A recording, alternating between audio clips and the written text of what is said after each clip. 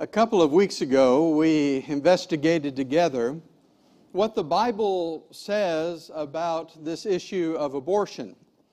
And one of the things that we noted is that God places extreme high value on human life. And in fact, God created human life to flourish within the setting of the home. And so we talked about how the home should be a place and where life is welcomed and life is nurtured. And in fact, when we put the proper perspective on the home that we ought to, we are actually working against this mentality that leads to the abortion of life. And so this morning, I want to continue to talk with you about the family. We're all a part of one, aren't we? Every one of us are a part of a family of some sort. It affects our lives in a big way. Sometimes family can be a foretaste of what heaven's supposed to be. But when family goes wrong, it becomes one of the most stressful places that we can exist. Family can be heaven-like or it can be hellish. And the difference between those two is often heard in the way that we speak. The way that we talk in our homes is very important to God. In fact, did you know that 5 of the 10 commandments have something to do with the home? God takes very seriously how we act in our homes. In fact, the Apostle Peter said, "Husbands, if you're not loving your wives the way you ought to, then it is hindering your prayers." The Apostle Paul told wives that the way that they love their husbands and their children determine whether or not God is blasphemed or whether God is praised. The Apostle Paul told children that the way that they behave towards their parents determines there's something with their relationship with God. And so God takes very seriously how we interact with those who are most intimate to us. And since this family environment is some of the most influential relationships in our lives, I think we ought to spend a little time thinking about how we interact with them. Because while they are influential and sometimes blissful, they are oftentimes painful. And one of the things that can drain the pain out of our family relationships and bring them closer to the purposes of heaven is to think a little bit about how we talk to one another in the family.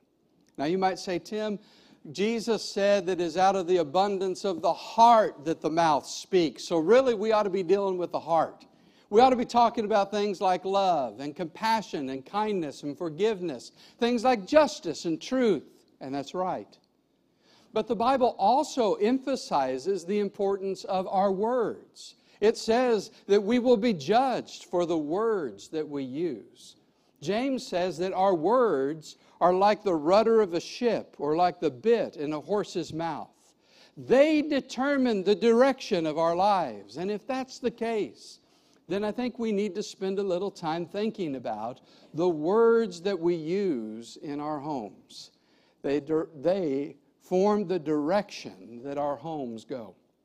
And so this morning, we're going to begin by looking at a couple of harmful examples of communication in our home, and then we'll look at some helpful communication that belongs in our home. And let's begin with some common barriers to good communication in the home, what we're going to call harmful family communication. And I'll simply say I love what Parker did here. He like that, turning the house upside down.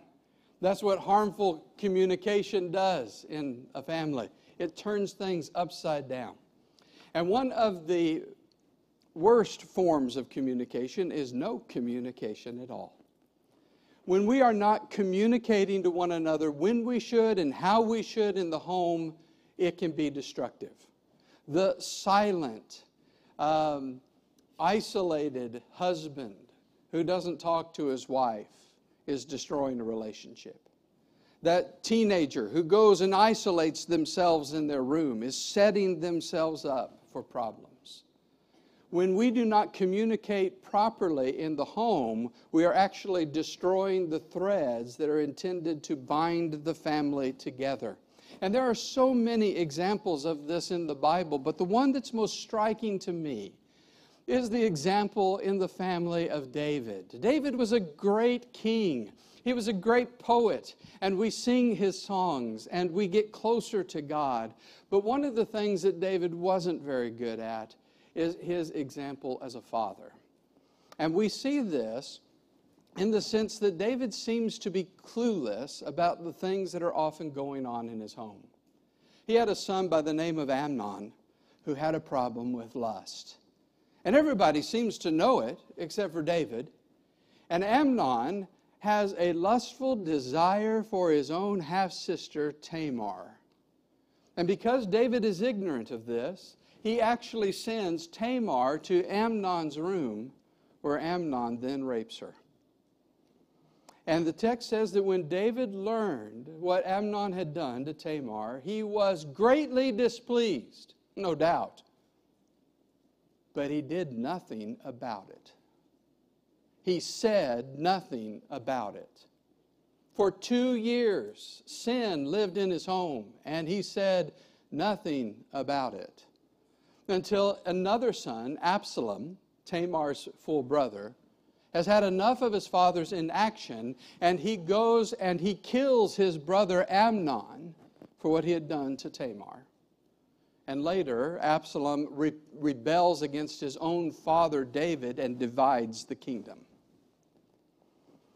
And I want to suggest that one of the things that led to brother hating brother, and brother raping sister, and brother killing brother, and a family being torn apart was because the family did not communicate with one another. There was not a proper interaction with one another. A lack of communication is one of the most damaging things in family life.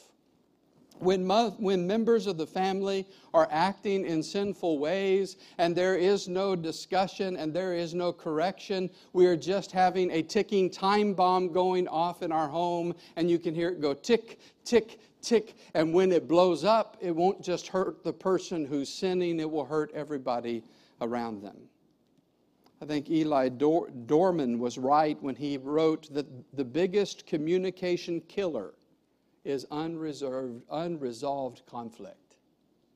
I mean, what happens when you're angry with your husband, your wife, your kids, your aunt, your uncle? It just kills communication, doesn't it? When sin is present and we opt for not saying anything and not rocking the boat, we're really just drilling a hole in the bottom of the boat that's going to go down soon. I remember one time I did a funeral for a lady who had placed membership with us, and 2 weeks after she placed membership with us, she died. And so I didn't know her very well, but the family asked me to do the funeral. And so at the funeral, I got to meet the family. They came from the Midwest. And what I learned was that this older lady who had placed membership with us had become a Christian relatively recently. And as soon as she became a Christian, she started sharing with all of her neighbors and all of her friends and all of her family her newfound love for the Lord and His truth and her hope in Him. And she shared that with them all. And I listened to them say, she told us about the Lord and how we needed to change our lives to walk with the Lord. And we need to go home and do that. And I thought to myself, there was a woman who loved her family. She loved her family because she was willing to communicate to them the things that meant the most to her. I think one of the greatest problems American marriages face is what is sometimes called the passive male. I'm not talking about what you get in your mailbox. I'm talking about the man. The passive male is the one who shirks his responsibility to lead the family spiritually, to lead in the family, to do what is good for the family. They dump that responsibility often on their wife, and they bury themselves in their job, and they tell themselves that they're being responsible because they are providing financially for the family. Or They drop that responsibility on the wife because they're used to having fun in life. And they like to go do all the fun things that they like to do. And so somebody else needs to take the responsibility for leading in the home. What ends up happening is that the husband separates himself, the communication begins to disintegrate, and the home begins to fall apart. Homes don't get stronger when we are passive. When we're passive about our responsibilities or we are passive about our problems. When there is a lack of good communication in the home will be falling apart. Now, what that means is that we need to be open to hearing one another. We need to have the home be a safe place where people can deal with problems and where people can meet their responsibilities without tons of criticism. But one of the first ways that we have we have poor communication in the home is not having communication in the home. But another thing we need to think about is that communication in the home can go wrong when it becomes abusive with anger. And nobody's got the corner on this. It doesn't matter if you're a man or a woman, or whether you're a parent or a child, whether you're a grandparent or grandchild, everybody has this problem with anger. And when anger becomes abusive, it becomes something destructive to the home. Let me read a few Proverbs to you. Proverbs 30 and verse 33. For the churning of milk produces butter, and the pressing of the nose brings forth blood. So the churning of anger produces strife. There's people that just like to keep things stirred up. And it says if you use your anger to keep things stirred up, you are ruining the home. On a positive note, Proverbs 16 and verse 32, listen, he who is slow to anger is better than the mighty, and he who rules his spirit than he who captures a city. In other words, whether we're talking about a family or a city, somebody who has learned to control their anger is somebody who is very mighty, somebody who is able to bring a great blessing to their environment. Now, the Apostle Paul specifically, men, addresses this to fathers. In Ephesians chapter 6, he says, fathers, you need to be careful about your anger. In Ephesians chapter 6, he writes in verse 4, fathers, do not provoke your children to wrath. Provoke, your provoking, causing their provocative behavior, their anger. In other words, angry men tend to make angry children, is what he is saying. And so parents can easily do this. Parents can easily misuse their position to abuse their children. They do this by not making allowances for children to be children, to realize that they are people in progress. Solomon said that foolishness is bound up in the heart of a child. You ought to expect it. It's there. And because it's there, it is not something that simply deserves your selfish anger, but something that deserves your careful instruction and training. But I think that one of the ways that children are learning to be angry in our families in this culture is through just giving them everything that they want. Here, Paul says that we are to train children in the nurture and admonition of the Lord. When children have no restraint and no direction, children are going to be selfish, and they're going to want everything they want. Why do we have so many angry children in our world today? It's because we have parents that they are making an environment to make children angry, either by their own anger or by their own permissiveness. But of course, it's not just fathers that have this problem. So do wives and children have a problem with anger. Often in the Proverbs, Solomon talked about wives who lost control of their anger. For example, in Proverbs 27 and verse 15, He says, a quarrelsome wife is like a constant dripping on a rainy day. I'm sure his wives felt that way about him at times as well. But it's just bringing irritation in the home when a wife is characterized by being quarrelsome. Children in the home that are not controlling their anger can destroy the pleasantness of a home.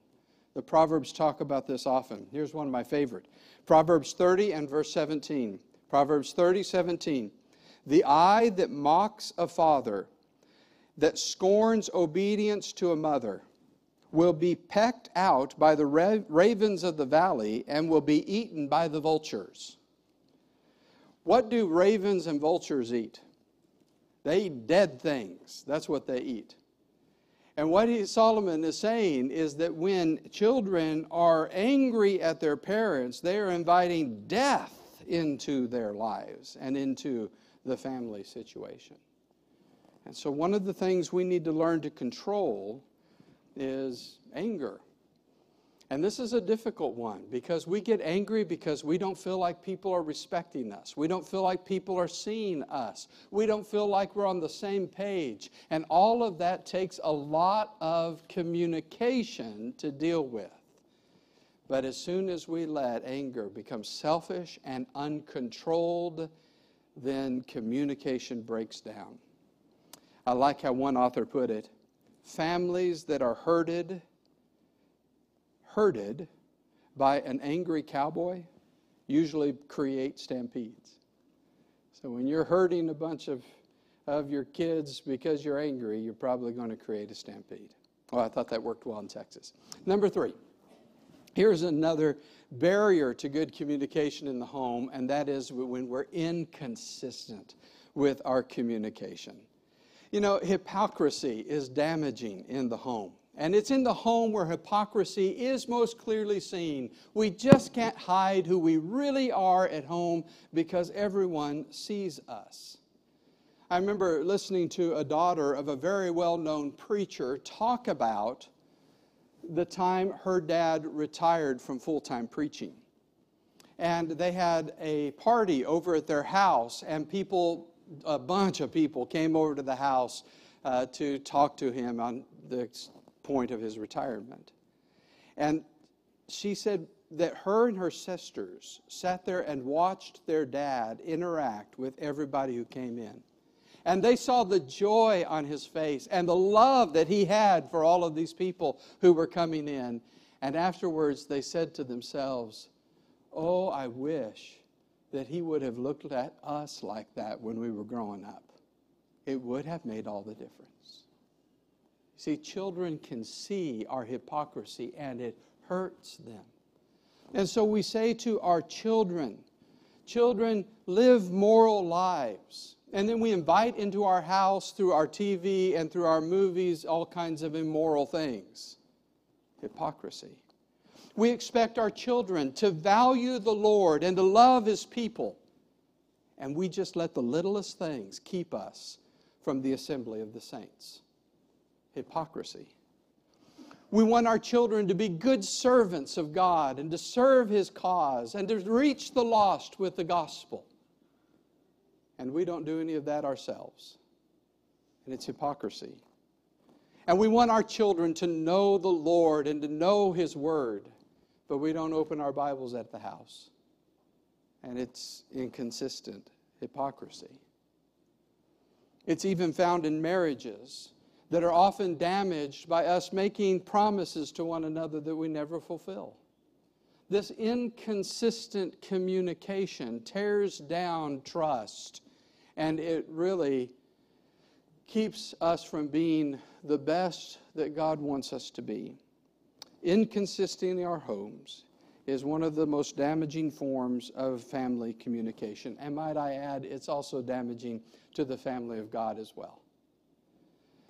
But then, fourthly, I just want to throw this one in because I think it may be reflective of why we don't communicate as we ought to.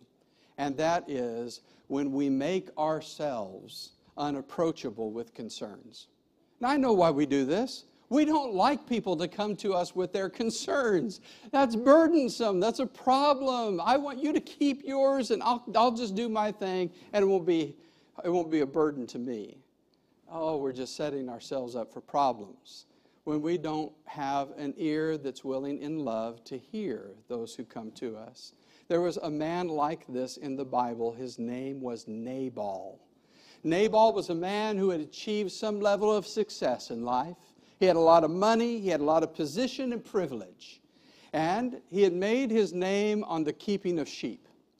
David had, out of the kindness of his heart, helped protect some of those sheep. And so David thought, well, I'll go ask Nabal if he could give me some food for all the good I've done to him. And when Nabal sees David come, he says, who are you? Get out of here. I don't want anything to do with you. This makes David angry. He goes and tells his men, let's strap on our swords and let's go take off the head of Nabal and his whole family. A little bit of an overreaction on David's part. But here's the point.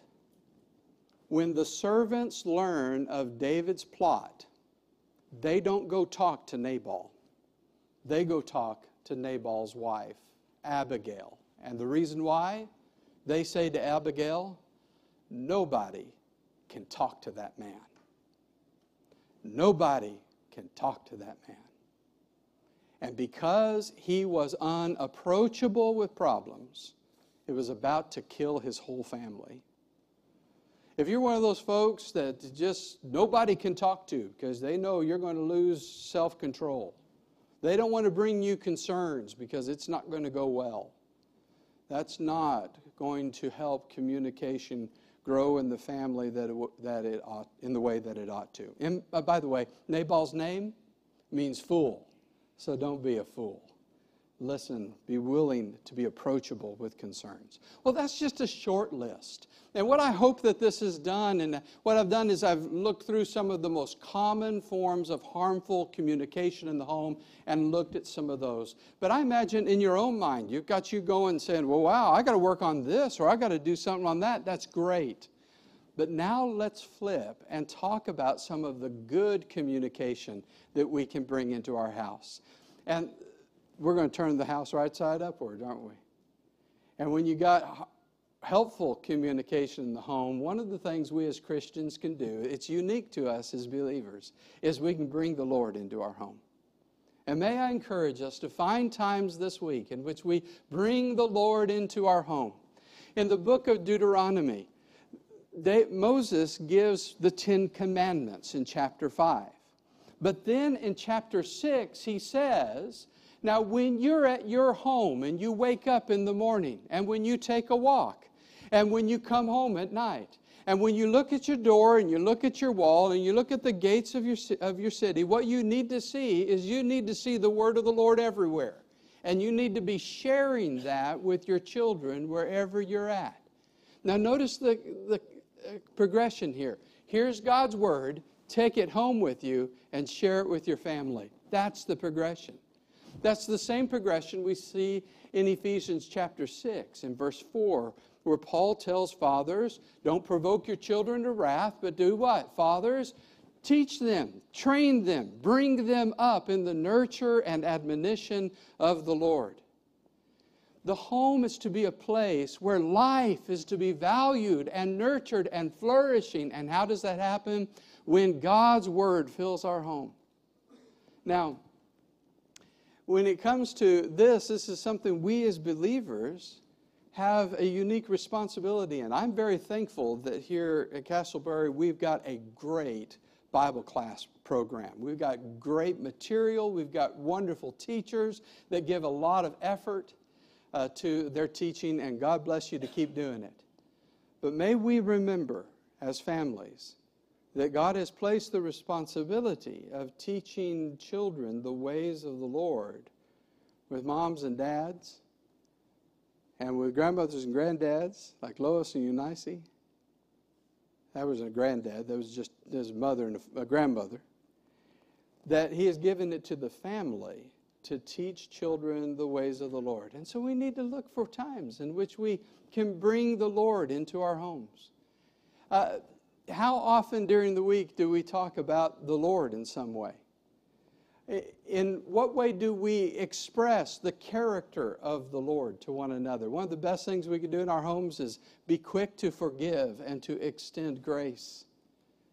The home needs to be a place, if good communication occurs, where grace is extended and grace is received.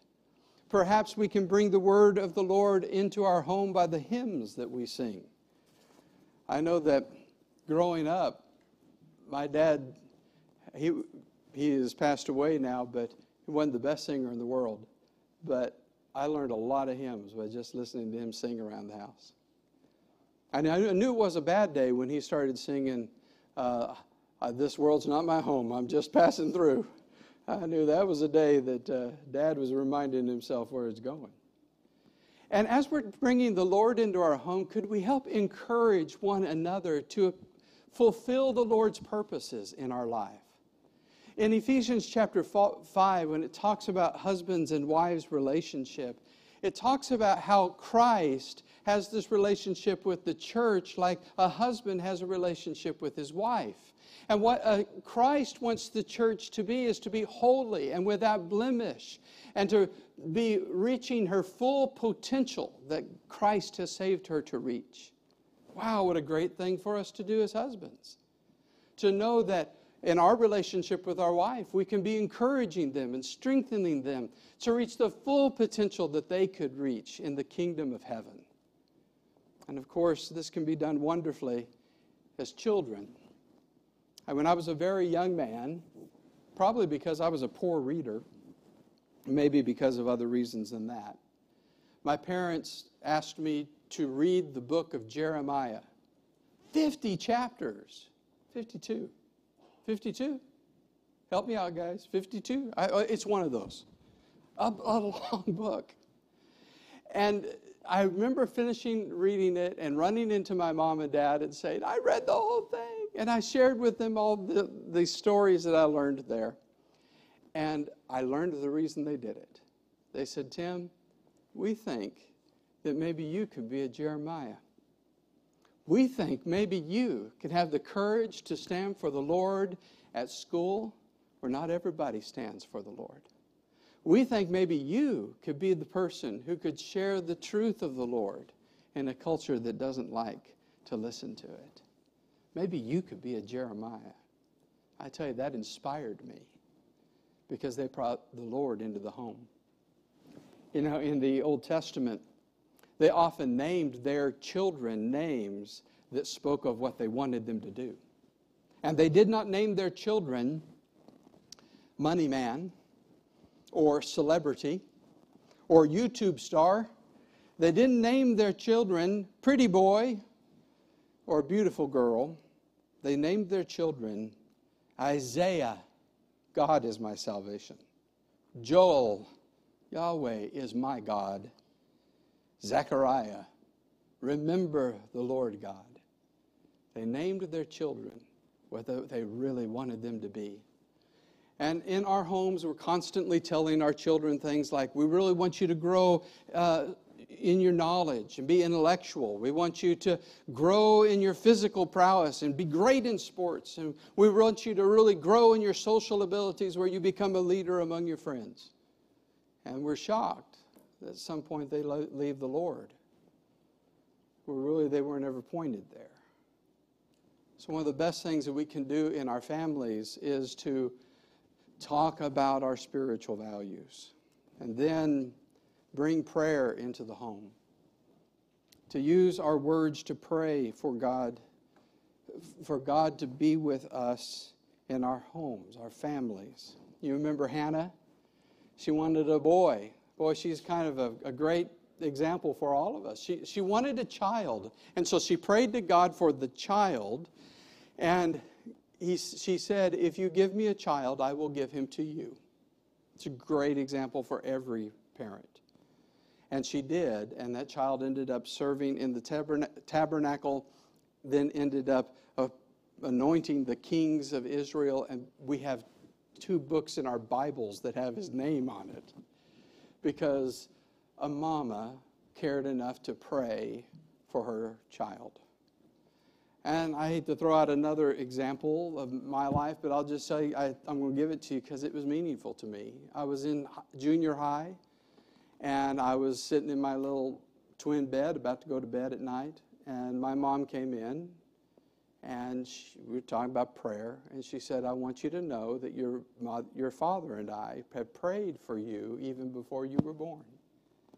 And we want you to know that we want you to walk with the Lord your whole life. And you've been an answer to prayer for us. And that made a big impact on me. And when it comes to family life, who can do it alone? If we're not in family, made aware of how weak and needy we are, where else can we see that? And we ought to invite the Lord into our family through prayer.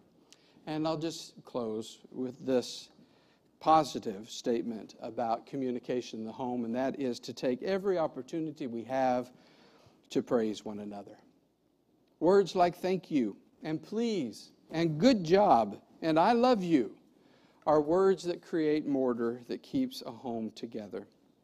One of the most distasteful things and destructive things is to start tearing your husband and your wife down in front of others, or to belittle your children in public. Those activities break trust. They create bitterness. Instead, we ought to look for opportunities to praise one another and let it begin between a husband and a wife. Husbands, wives, when was the last time you praised your spouse? There's an entire book in the Bible devoted to how to do that. Song of Solomon, where there's this one unending poem, it seems to be, that says, you're my beloved, and you mean the world to me. The Bible says that children are a heritage from the Lord. Do your children, in the way that you hear them talk about them, do they get the idea that they're a treasure that God has given you? Or, in the way that you talk about your children, do they get the idea that you just can't wait to get away from them? Let praise be found in our home.